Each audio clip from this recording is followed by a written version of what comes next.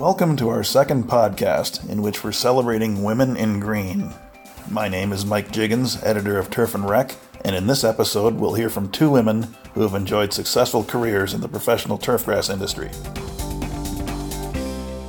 First, we'll hear from Melissa Baldelli, owner-operator of Cut and Style by the Lawn Salon, whose clientele includes several high-end residences in the Mississauga, Ontario area. Working alone, she has for more than 2 decades offered her landscaping customers full maintenance services, including mowing, fertilizing, pruning, and gardening. During the off-season, she lends her snow removal skills to another contractor to keep parking lots and driveways free of snow and ice. Then we'll chat with Leisha Schwab, superintendent at the 27-hole Pheasant Run Golf Club in East Gwillimbury, Ontario. She became a golf superintendent at the tender age of 21 and has since made a name for herself in the profession by, among other things, helping to organize an initiative for women in golf at the annual Golf Industry Show in the United States, a project that has achieved tremendous success. Let's hear first then from Melissa. Melissa, what was it that inspired you to enter this profession? I needed a job. And a friend introduced me to it, and I found it really hard in the beginning, especially my feet. How long ago was this? About 23 years ago. Yeah. So, but I got over that.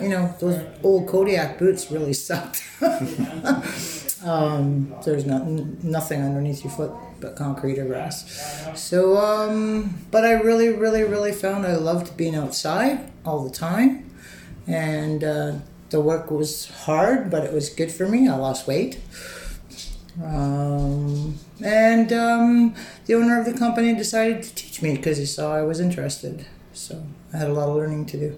So it's basically on-the-job training for you then? Absolutely. And how long ago was it that you started your own business? It was about 12 years ago. And I understand that most of your clientele is in Mississauga, is that correct? That area? It is now. When I started out, a friend of mine was retiring and gave me a bunch of houses to do in the Etobicoke area. And they were mostly seniors. And so I did that for 3 years. And then I started downsizing because I found some part-time work that was interesting. Now, the name of your business, you call it Cut and Style by the Lawn Salon, correct? Now, how did you come up with that name? I don't know. Lots of thinking. I asked friends, give me some ideas. And one day it just came out. It came out of my head. So I was going to do Cut and Style, but it was taken. So I did the longer version. Taken by a lawn care company? Yes. Yeah.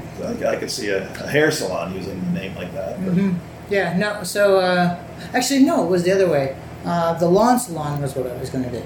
And then I found out that it was taken. And it was spelt differently and everything, but I just didn't want to be the same. Now, at the time that you entered this profession, were there many women working in the industry? My friend that brought me to her company. Besides that, I can't think of any. Not for a long time. But certainly, now that we've come to 2020, there seems to be a lot more women in this industry than there used to be, certainly half or a quarter century ago. I'm seeing a lot more women. In fact, right next door to one of my clients is, on Thursdays comes a group of 3 women. I think they work for somebody else, but there's no name on the truck. But so it's come a long ways from there. Actually, I do remember one other woman that left when I started.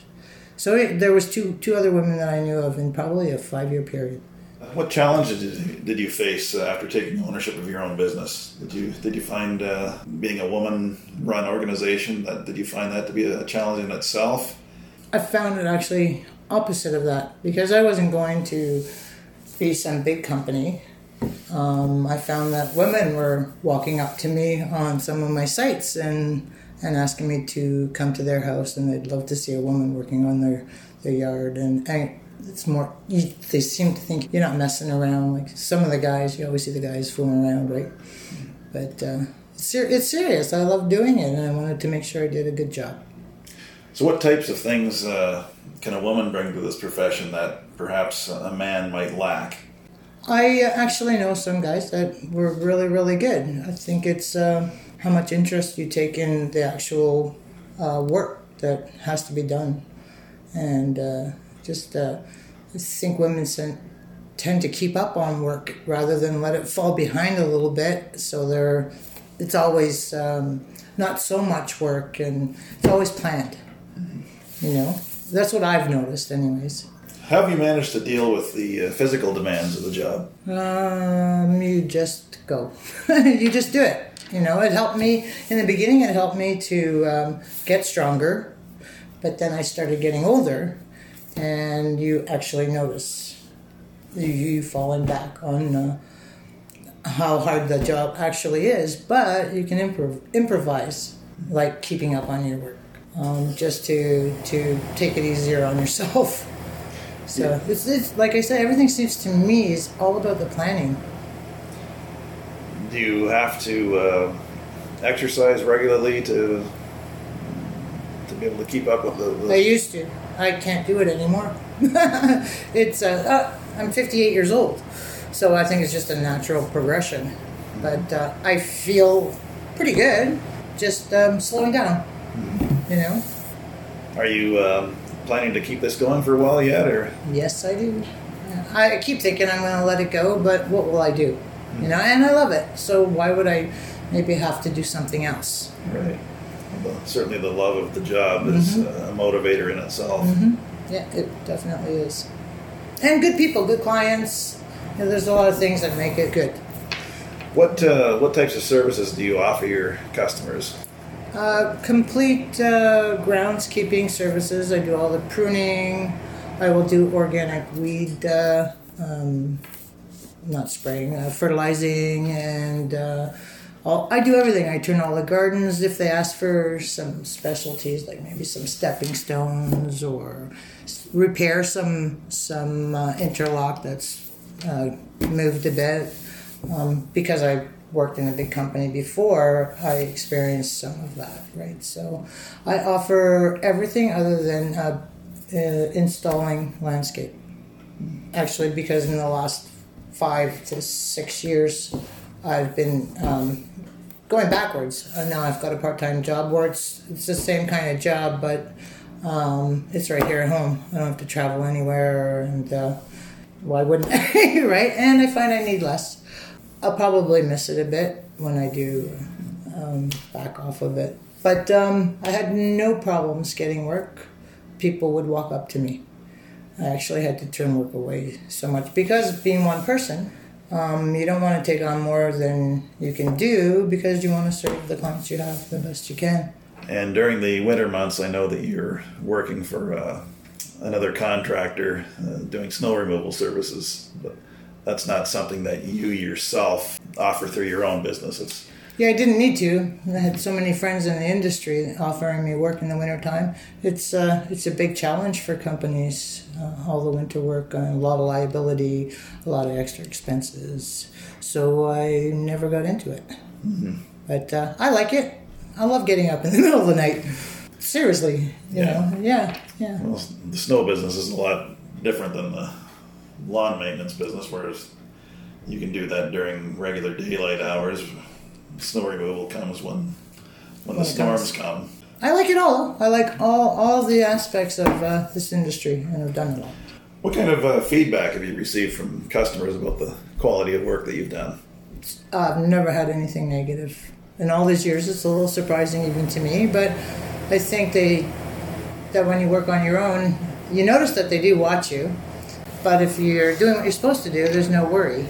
And so I've really never had any negativity from any of my clients so far. Always trying to be helpful. What are some of the things that you've learned along the way about running your own business? What I learned is that I like to work and I don't like paperwork. Yeah, that's probably the hardest part, is keeping up with all the paperwork and billing and filing and government, and got to keep all your ducks in a row.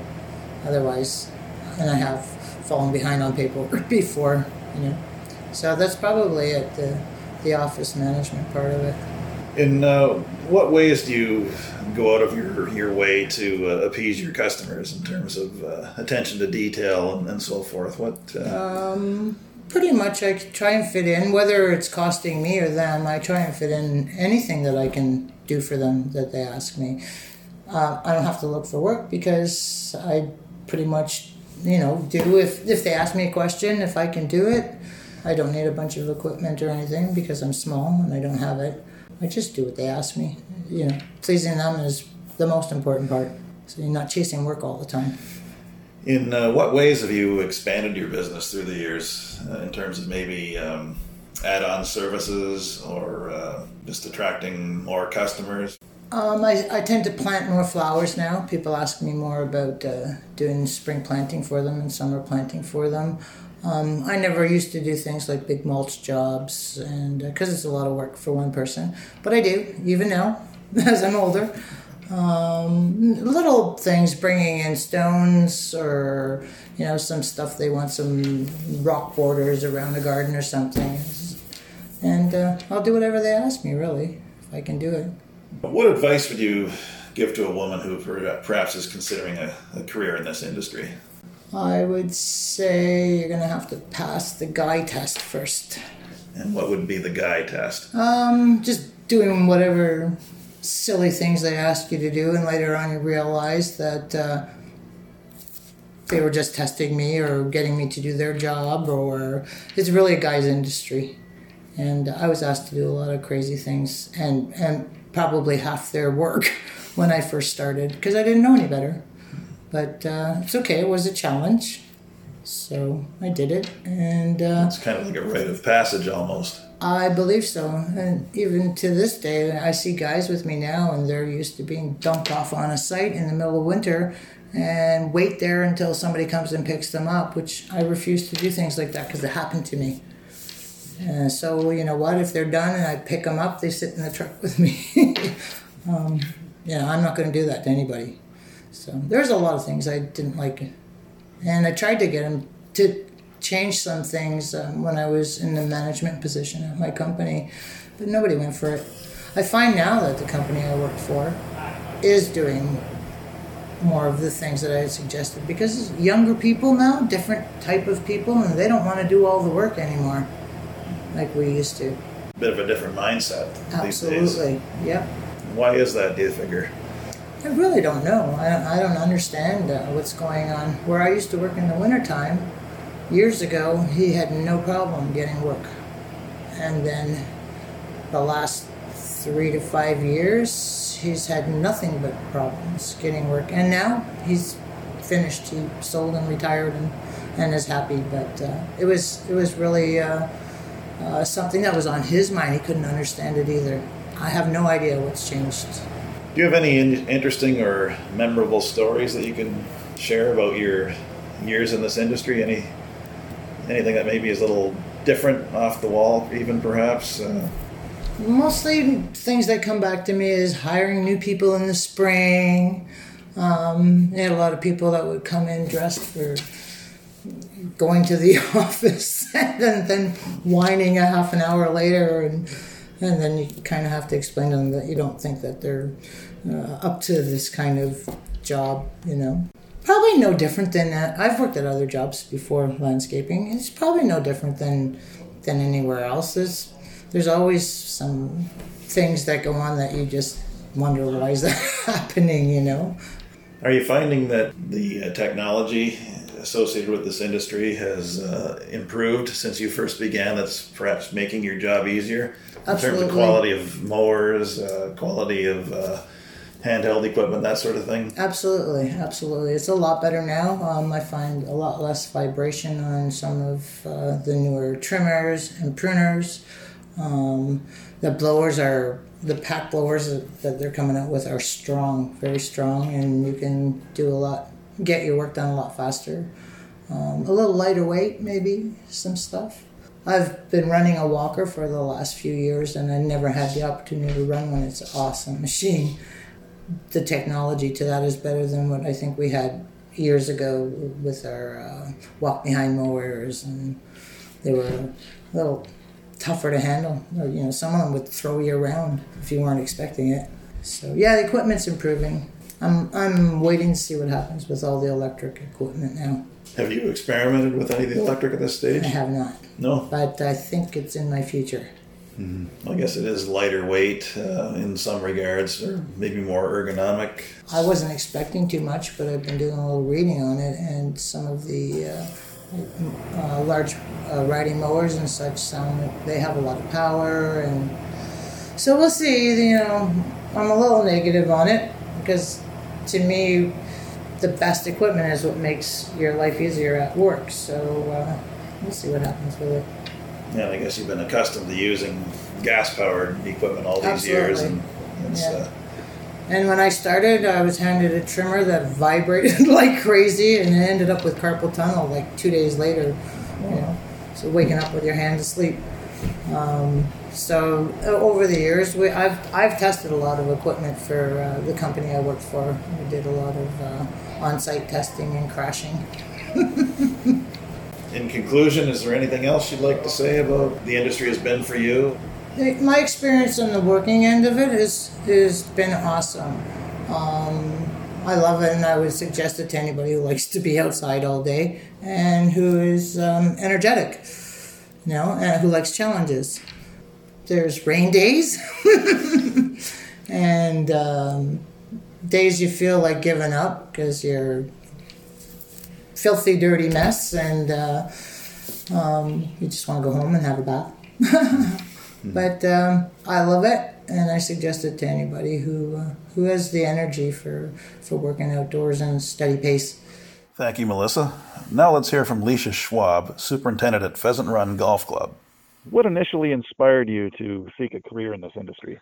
Well, I grew up on a farm, so I was used to working outside, and I love the notion of like seeing something that you've worked on, like, when you go out and you rake a bunker, like being able to see that product. It's the same kind of way on the farm, and that is kind of a tangible aspect of work that I've always really enjoyed. So when I started at the golf course, I was quite young. I was 14 when I started. I turned 15 within a month or so, and I just loved it. I loved being outside, and that was the original draw. My family is quite a hard-working family, so it was known that I would be, have a full-time job at 14 or 15. So that golf course was just in the hometown that I grew up in Beaverton, Ontario, and so it was close by. I didn't even have a license, so my poor parents had to get up and drive me into work every day. And then I also competed nationally in dressage at the same time, so I would go to the barn after, and my days were quite full. What challenges have you faced along the way in climbing the ladder, especially knowing that most other superintendents are men? It's funny because it's challenges as well as like rewards and help. I always say all the time, and I mean to stress it because I think sometimes people can get the wrong idea. So I always want to stress that all my mentors have been men. All my greatest friends in the industry are men, and they support me through and through. They are there for me to most extent more than the women I know in the industry. And that could just be because, there's not very many women. And I have built relationships with the people that are close to me in proximity. So I always want to stress that. But I have had lots of issues or struggles.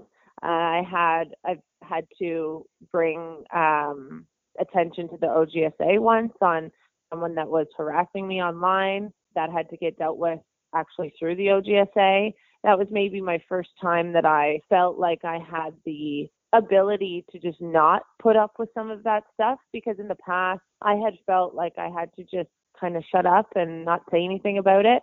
And that was the first time I felt like, no, I don't want this in our industry. I don't want young girls to have to deal with this, because the situation was quite egregious.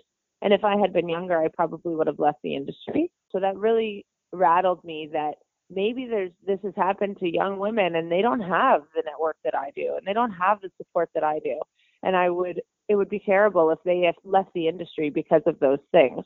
So that's what kind of started the whole thing for me, in just wanting young women to have a space to be able to talk. As a woman, how do you find that you've been treated by your staff, whether it's at Pheasant Run or your other previous places of employment where you've served as a superintendent? I would say that goes both ways.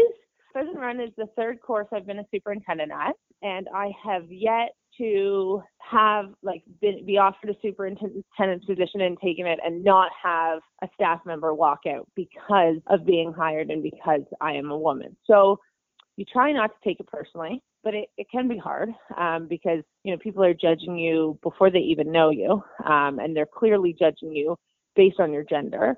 So that was always hard for me to kind of get over. I have an amazing relationship with my staff. I have a couple staff members that have followed me from golf course to golf course since my first superintendent position at 21. So I have a lot of really good long-lasting relationships, and I really just try and make a point to, treat each of my employees as the humans they are. Think about what they want out of summer besides just working, and know their girlfriends or boyfriends' names. And every week I sit down with everyone and talk about some goals, and that seems maybe a bit trivial, but it could be something as small as I want to learn how to drive the tractor. I would love to know more about irrigation. And then I try to pair people up and train people so that every week they kind of have something exciting happening. And I think if you take an interest in people genuinely, it might be a little bit of effort up front, but what you get back is way, way more, and your relationships are way stronger. What are some of the things you think a woman might bring to the table that perhaps a man doesn't? I think that sometimes, and we all deal with different pressures from society. I think a lot of the time men are forced into, maybe acting a little bit tougher, or, not, being vulnerable in a conversation, or not asking as many questions. They just want the job to get done.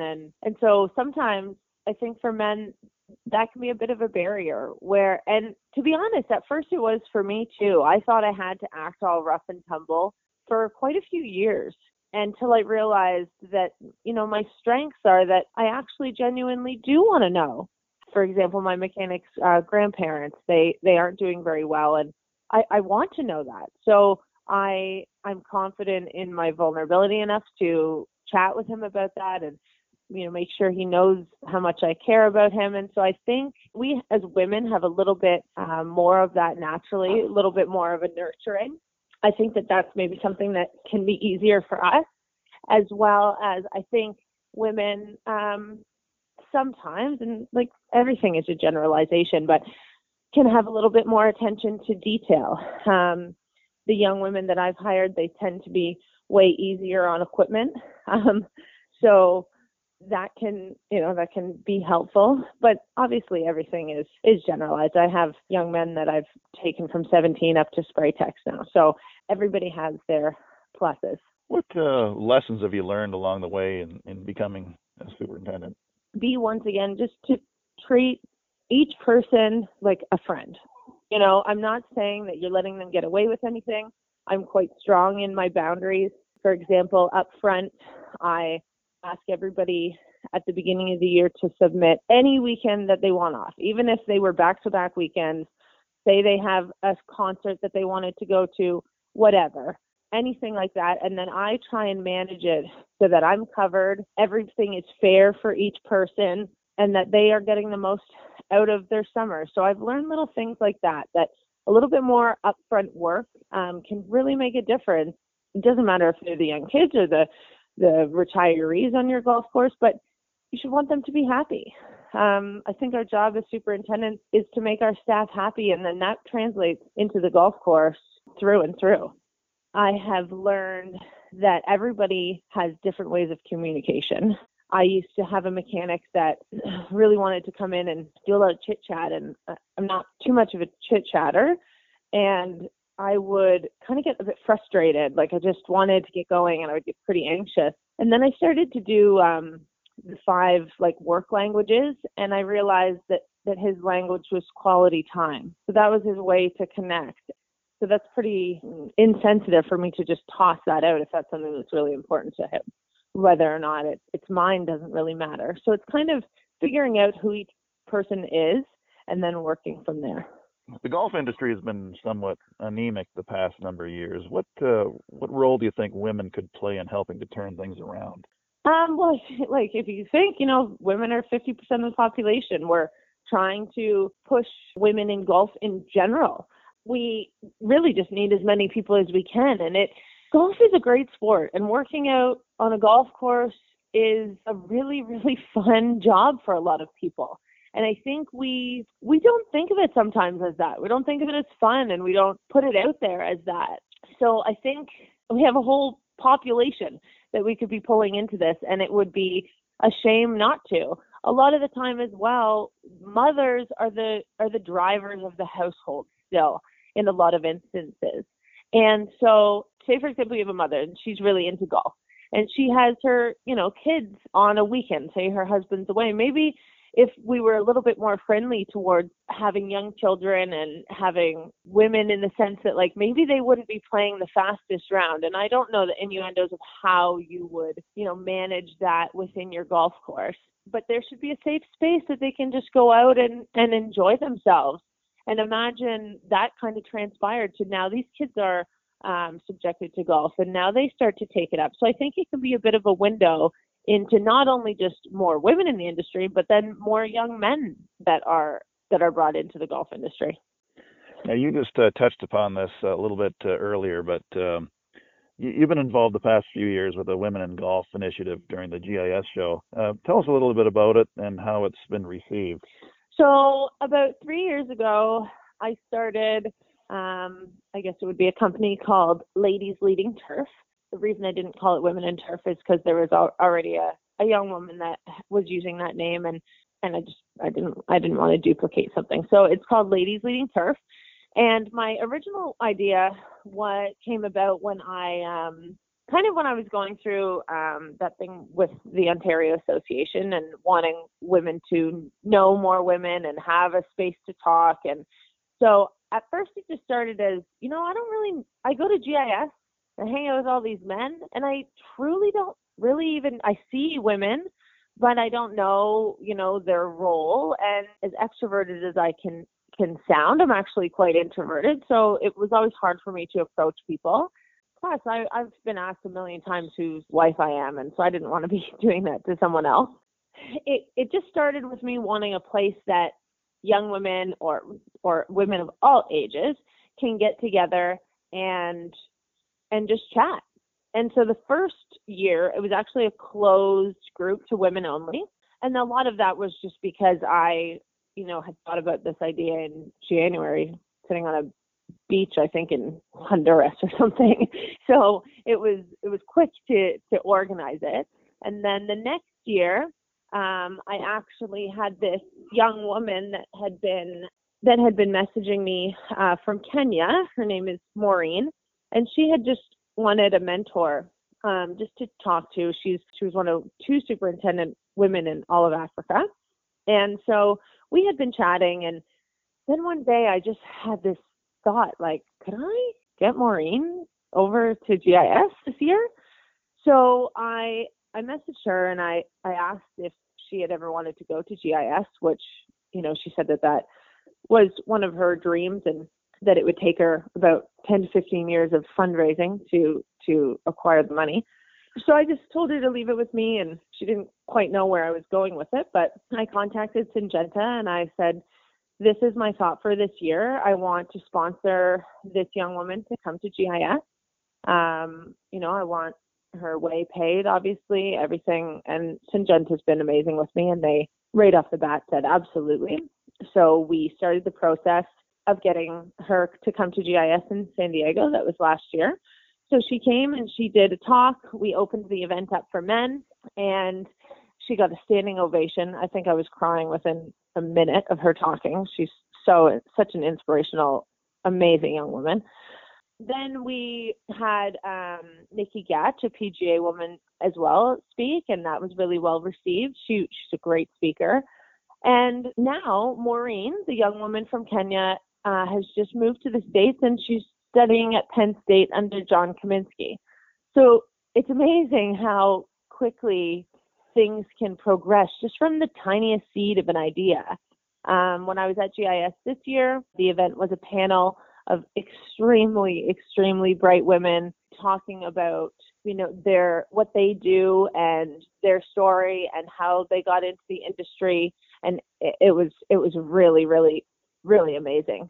And so we're kind of changing it every year. This year we had the most amount of men attend, and I was really, really pleased to see a lot of young men there that I didn't recognize. So the word is getting out for sure. I also ended up running into another young woman from Kenya that Maureen had gotten in contact with Ohio State, and now she's at the Ohio State program. So it's just amazing to see the domino effect of something that really just was a little seed of an idea that, hey, I'd like to know more women within the industry. What advice would you give another woman who might wish to enter into this profession? I would say be outspoken with your goals, because generally your superintendent or people you meet will help you. So be outspoken with your goals. Sometimes women, I find, can kind of sit back a little bit, whereas I have found with being outspoken that I want to learn, people really, really receive that well. As well as don't feel forced into having to be one of the boys. We really don't have to do that. And I find it actually can degrade your leadership if you aren't being genuine to yourself. So that would be a word of caution.